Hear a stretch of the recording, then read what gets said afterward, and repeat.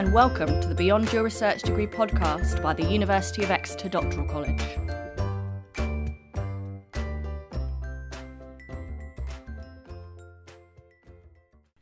It's Kelly Priest here, Research Development Manager in the University of Exeter Doctoral College, and I'll be your host for this episode. I'm delighted to be talking to another University of Exeter doctoral alumnus, Denise Wilkins, who is currently working as a researcher in industry. Denise, are you happy to introduce yourself? So I'm Denise Wilkins, and I'm a social scientist, and I work at Microsoft Research in Cambridge. So my job there really is to conduct research. So I'll be trying to understand people as a social scientist, trying to understand their needs, and really trying to feed insights back to people who are looking at the future of technology development, to really think how, what I'm hearing when I'm talking to people might translate and be applied to products that we might want to develop in the longer term. So at the moment I'm working in a theme called the future of work. So we're really interested to understand what the work might look like in the future and how technology might support that. And my project is looking at knowledge in large organisations. So trying to find ways to help workers in large organisations share knowledge and have knowledge kind of more available to them in their work. What was your research degree in at Exeter? So Exeter, my degree was in psychology. So it was very kind of similar themes. I was looking at technology, and in particular, I was looking at social media and how it might affect people's willingness to engage in activism. So the project was really inspired by things like the Arab Spring, where you might have seen or kind of heard news stories that social media played a role in acting as a catalyst by inspiring people to go out on the streets. But at the same time, there was also kind of a slacktivism narrative going on, which said, well, people are just liking things and sharing things on social media, and they're not really kind of going on the ground and doing that hard effort. So really what I tried to do in my PhD was to really understand sort of when and how social media might facilitate activism and social change, and what are the type of circumstances where it might maybe have a different effect and either reduce people's willingness to do that, or when might it have more kind of negative effects on social change. So although I was doing psychology, my research always had that interest in people and technology, and how technology can be a positive driver for change. And that's kind of followed me on to my work at Microsoft. So I'm interested to know what your plan was, I guess, when you were doing the coming to the end of your research degree, doing the write-up, which is incredibly challenging in and of itself. Did you have a clear plan of what you wanted to do afterwards? Was the plan always to go into a research career in industry? Yeah, well, at the time, I don't think I was that aware of like the different options and career paths that there were. I knew that I loved researching. I knew that I loved talking to people, and I knew that I wanted to have an impact. So thinking about how technology is so pervasive in our everyday lives and how new technology is being created all the time, I was aware that that there are kind of negative impacts that technology can have. So how can sort of I, as a researcher, take a role in shaping that? And I wasn't really sure then about the opportunities that existed in industry. It wasn't something that I heard much about. Psychology is part of STEM in Exeter. So I often heard about people with chemistry or biology degrees and how they might go to kind of pharmaceutical companies. But I didn't really hear much of the narrative about what kind of psychology PhDs could do with their degree. So I wasn't really aware. And I was mostly looking for kind of jobs in academia and postdocs in academia. And I actually went on and prior to working in Microsoft, I did a postdoc at Exeter. So that was with the same PI who supervised me for my PhD. And that was looking at a different form of technology in a different context. So there I was looking at blockchain and how it could be used to create new peer-to-peer energy markets. So I was looking at the energy sector there. And it was only when I started it was only when I started doing that postdoc that one of the other researchers on the same project really told me about kind of user research. They told me about HCI as a field, and they told me about Microsoft Research in Cambridge and how they do lots of they have lots of engagement kind of with social science and with social scientists, and that there really is a role for kind of social scientists in large organizations like that, engaging with different users and generating insights that can be used by design and developers. So was that an immediate move? So when you finished your postdoc, did you go straight to a job at Microsoft Research, or was there something in between? Yeah, there wasn't anything in between. So I just, from talking to her, it just sounded really inspirational. It sounded kind of exactly what I wanted to do. So, you know, on the one hand, so Microsoft Research is slightly different from like Microsoft. So there's kind of like two arms to Microsoft, and you have sort of Microsoft and the product groups, and they'd be directly. They still do user research, and they would be directly trying to impact like the products we use every day in the short term. So it really is, as far as I understand, there it's about sort of like really focused on finding insights that can improve specific products, whereas Microsoft Research has this longer term R&D vision. So I'm not part of any particular product group, but I hope to have insights that could perhaps impact and shape any of the products. And it's other large tech companies have similar. So you have Google, and you've got Google product groups, but you've also got Google Research. So yeah, that's kind of one of the splits that you have. So really, what I liked about Microsoft Research is that you have the opportunity to have the real world impact on the products by really doing that, or aiming for that kind of thought leadership and finding those insights that can impact the longer term vision. But there really is this kind of academic community. So we're encouraged to write publications and to submit them to journals and to conferences. And really there is this academic engagement that we also have. So that's another reason why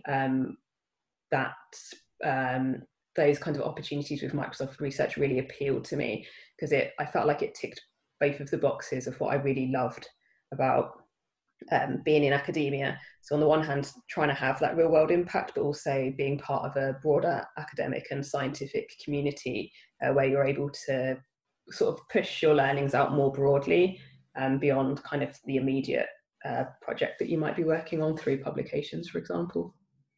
Yeah, and what you're saying about not being aware of the opportunities in industry, but particularly where social science type research might be happening in industry, is something we hear quite a lot from students. So from what you're saying, it sounds like there are a lot of similarities between the role that you're doing now and a research role in academia. So could you talk a little bit about what the differences are? So what's different about researching in industry compared to academia? Yeah. So I think, one of those pieces that I like, which is much stronger, is the impact. So I feel like maybe, for me as a junior researcher in a university, that idea of impact was probably quite far from my mind. So I wanted to do the research. I wanted to write up for a publication.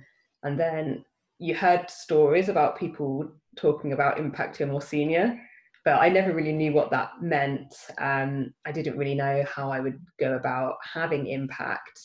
And I think sometimes on a personal level, I would think, oh, I'm doing research and I'm writing papers, but who's reading them? Who's going to do something with them? Is it other folk from the psychology community, which is great, but how can you go beyond your community and really encourage people who are designing technology to do it differently? And for me, that was just perhaps a kind of psychological gap in my head. Like I couldn't see how those steps joined up. Whereas in Microsoft, for me, it's much clearer. So just a really practical example is we have regular meetings with different product groups, and I'll be sharing my insights with them. So really the stakeholders of the research are really clear, and you have those in mind when you're trying to design the research, and you have the opportunity to really think, well, how might this kind of shape their thinking. So that kind of, those steps felt a lot clearer to me, which is one thing that I really liked. I think it perhaps changes some of the type of things you might produce. So I think sometimes in sort of academia, we're taught to write kind of papers, and the papers can be really long, and people are really interested in like the details, so they want to know exactly what methods you used, and they'll want to know a lot about kind of the background and your kind of theoretical justification, and again they'll want to know at the end what are the kind of impacts of this, and other academics will really have time to kind of read those long papers, and really distill learnings from it.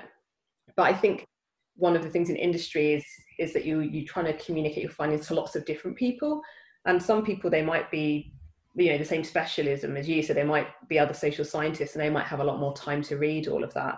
But you also might be talking to kind of leaders or designers or people needing to make their decisions about their project really quickly. So they'll just really want to have something that they can absorb, like say really a PowerPoint, and they just want to know on even 2 slides, like what are the key things that I need to know.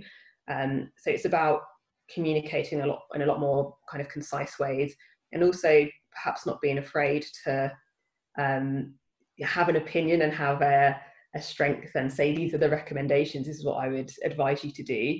And again, for me, at least in academia, I felt like that wasn't something that I did before. I didn't really make lots of presentations, only occasionally if I was going to a conference, for example. And again, I think, I don't know if this was just my personality, but I'd shy away from making really strong recommendations and say, well, because of this study, we then need to do like X, Y, and Z.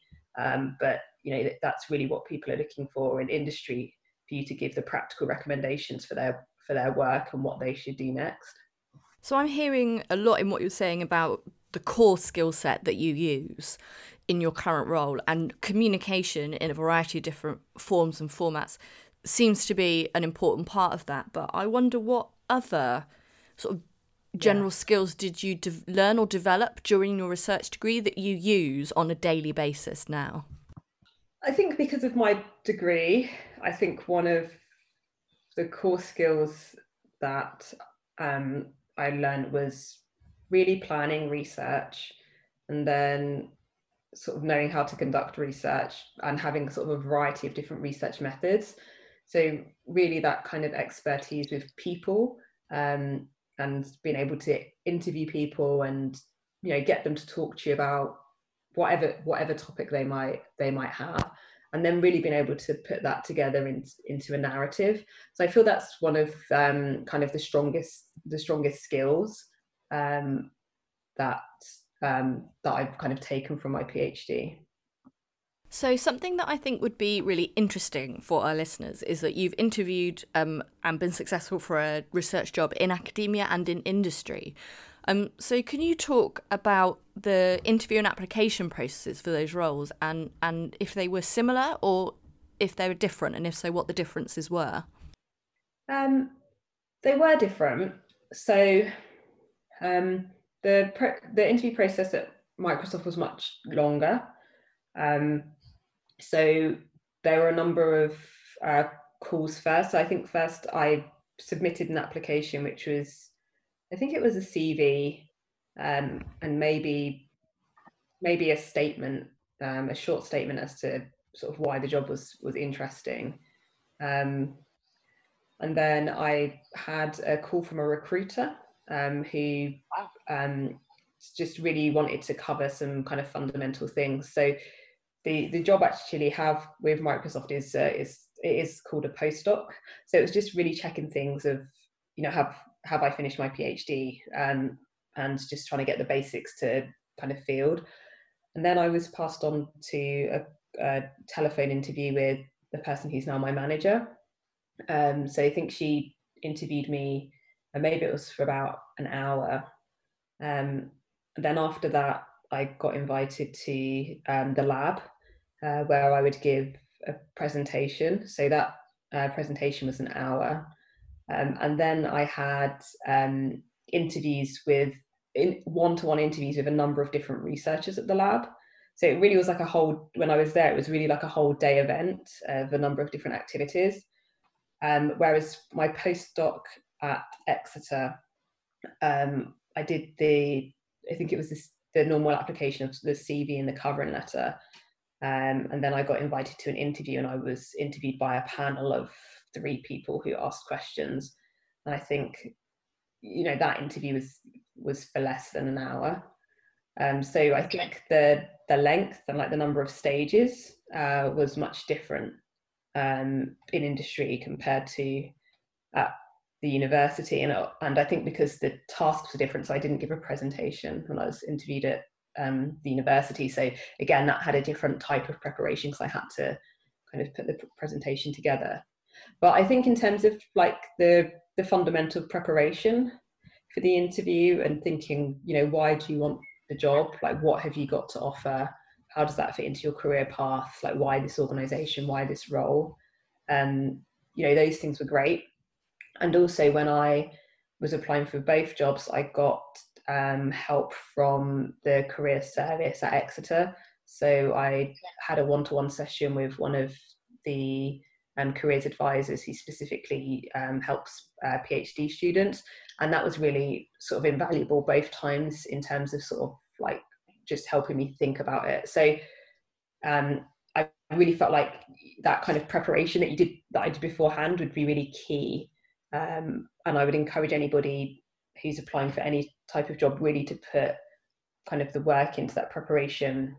And it might even, that work might even span, a few days where you go away and you're really researching and understanding things. So yeah, I feel like that was something that really helped me with both, of being able to do that kind of upfront preparation and get my head in a space so I knew kind of the story that I wanted to tell. Absolutely. And did you find you articulated that story and those skills differently in the different contexts? I feel like it was similar. Yeah, I do feel like it was similar.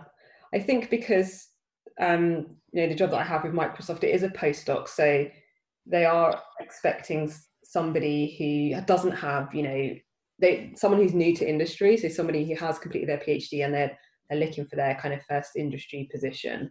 So they weren't, really expecting me to come and say, I've got years of, working with kind of product groups and, delivering insights and having this massive impact on how organizations run. It really was trying to articulate how the findings from kind of my PhD, for example, or how some of the findings that I have could be relevant and impactful for them. And the kind of Microsoft as stakeholders, what would that look like? And I think that was kind of similar with my postdoc interview in academia. They really wanted to kind of, know some of those kind of transferable skills. So the postdoc that I did at Exeter, it was a completely different topic, but they wanted to hear, well, what skills would you bring, and how would you make sure that that could benefit our project. So I feel like there were lots of similarities there. Yeah, it sounds like the threads between the different research roles in different contexts are actually really strong. Can you talk to me a little bit about your average day? Now, I know there's no such thing as an average day right now, but how different is your kind of working day and working life to when you were a research degree student and a postdoc? So I think my average day now in industry is quite different to how it was as a PhD student.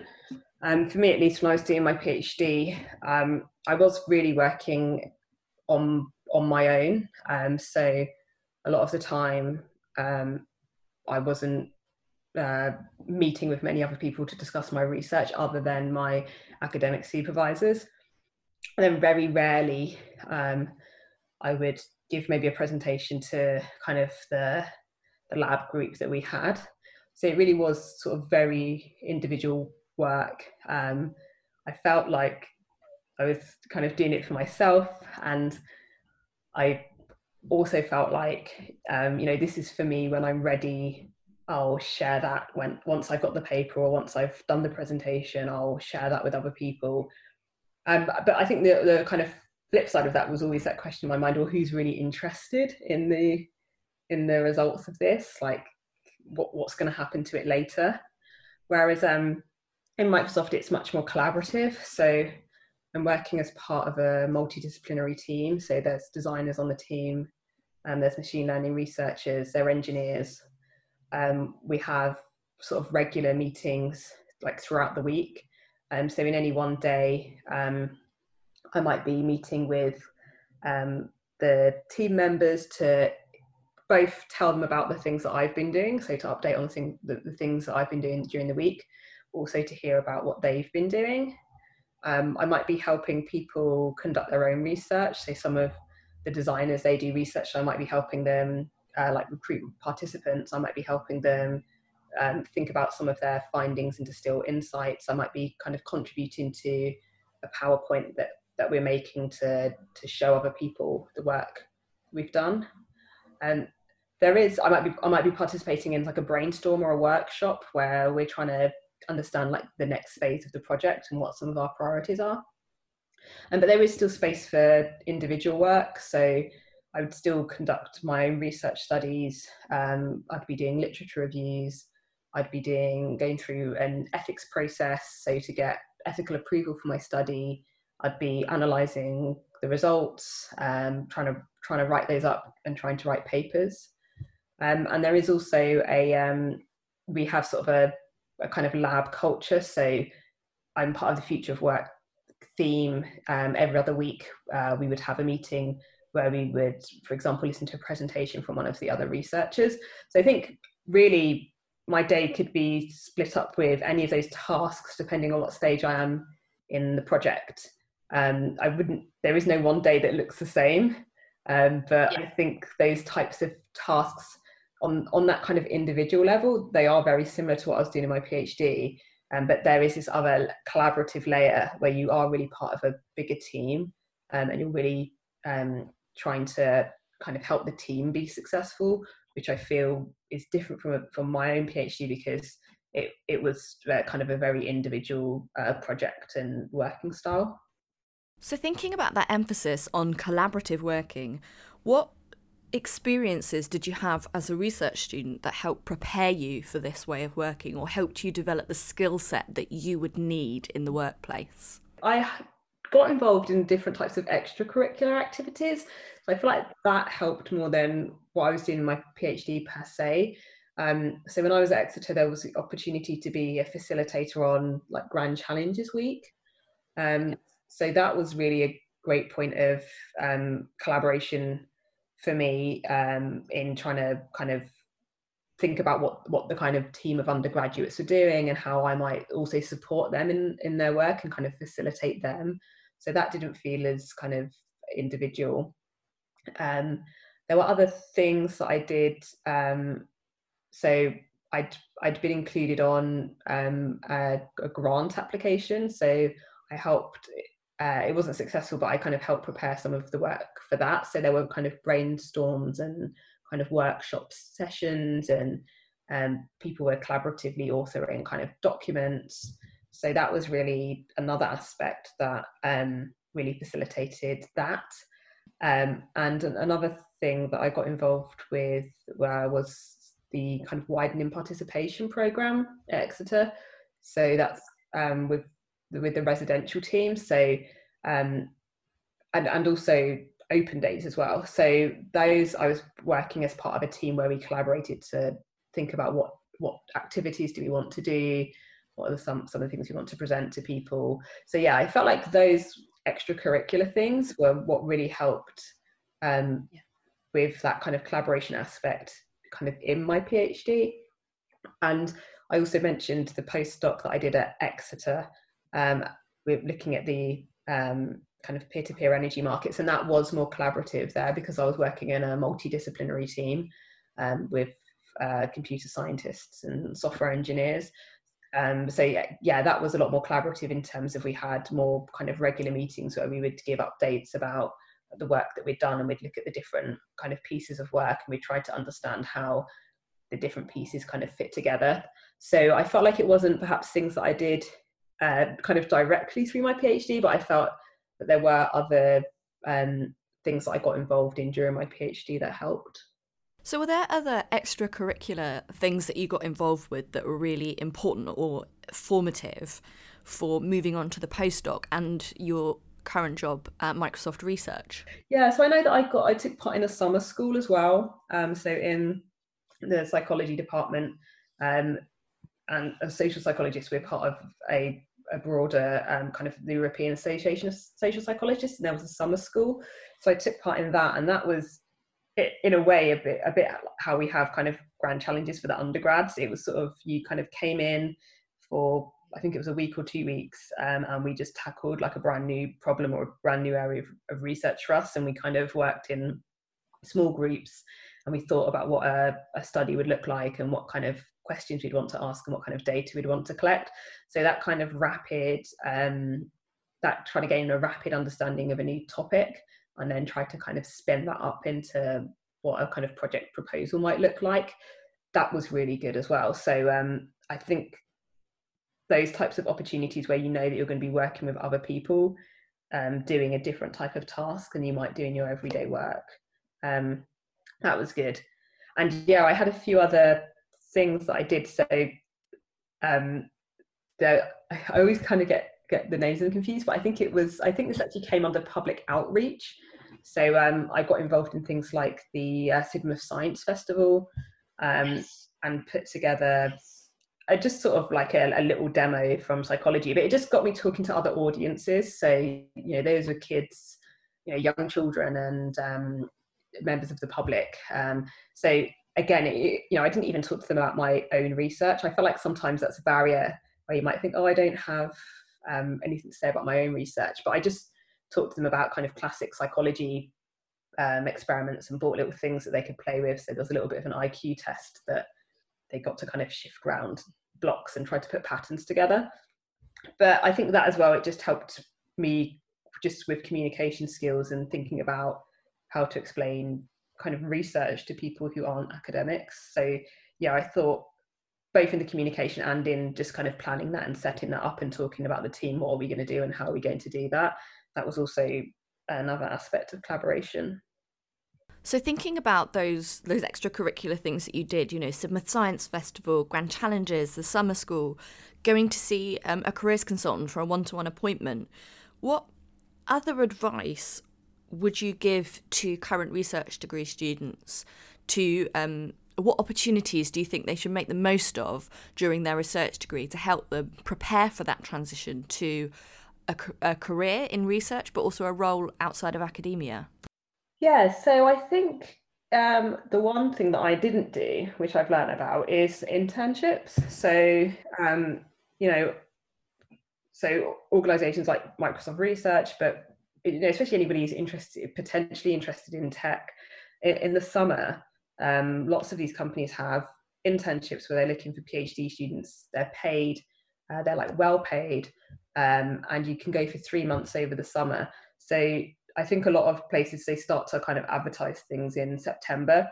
So, there's a bit of forward planning involved, but I would definitely say to look and see if there's an internship in the type of area that you might be interested in, because it really does give you a head start. And, some people come back and do the internship every single year. So they start in their first year, and then by the end of like their third year, they've done an internship with the organization three times, and you really think they've almost got kind of a year's work experience directly in the industry that they want to go into. But even if you do the internship and you might think, oh, actually this isn't anything like I thought it was going to be, and I've realized I don't want to do this, I think it will give you a whole new set of skills that you probably wouldn't get from your PhD, and also it'd give you that learning. It might give you that closer understanding of, oh, what is it that I want to do. And I think even if you kind of really feel strongly, actually, I want to go into academia, doing something like an internship might help you get industry connections. So when you're thinking about writing your own grants and how you might want to have an industry sponsor on there, doing those internships with a relevant industry could help you get build that network and have those connections where later you can say, oh, actually, maybe I can find out if these can be an industry partner on a grant. So I would definitely advise you to look for those things.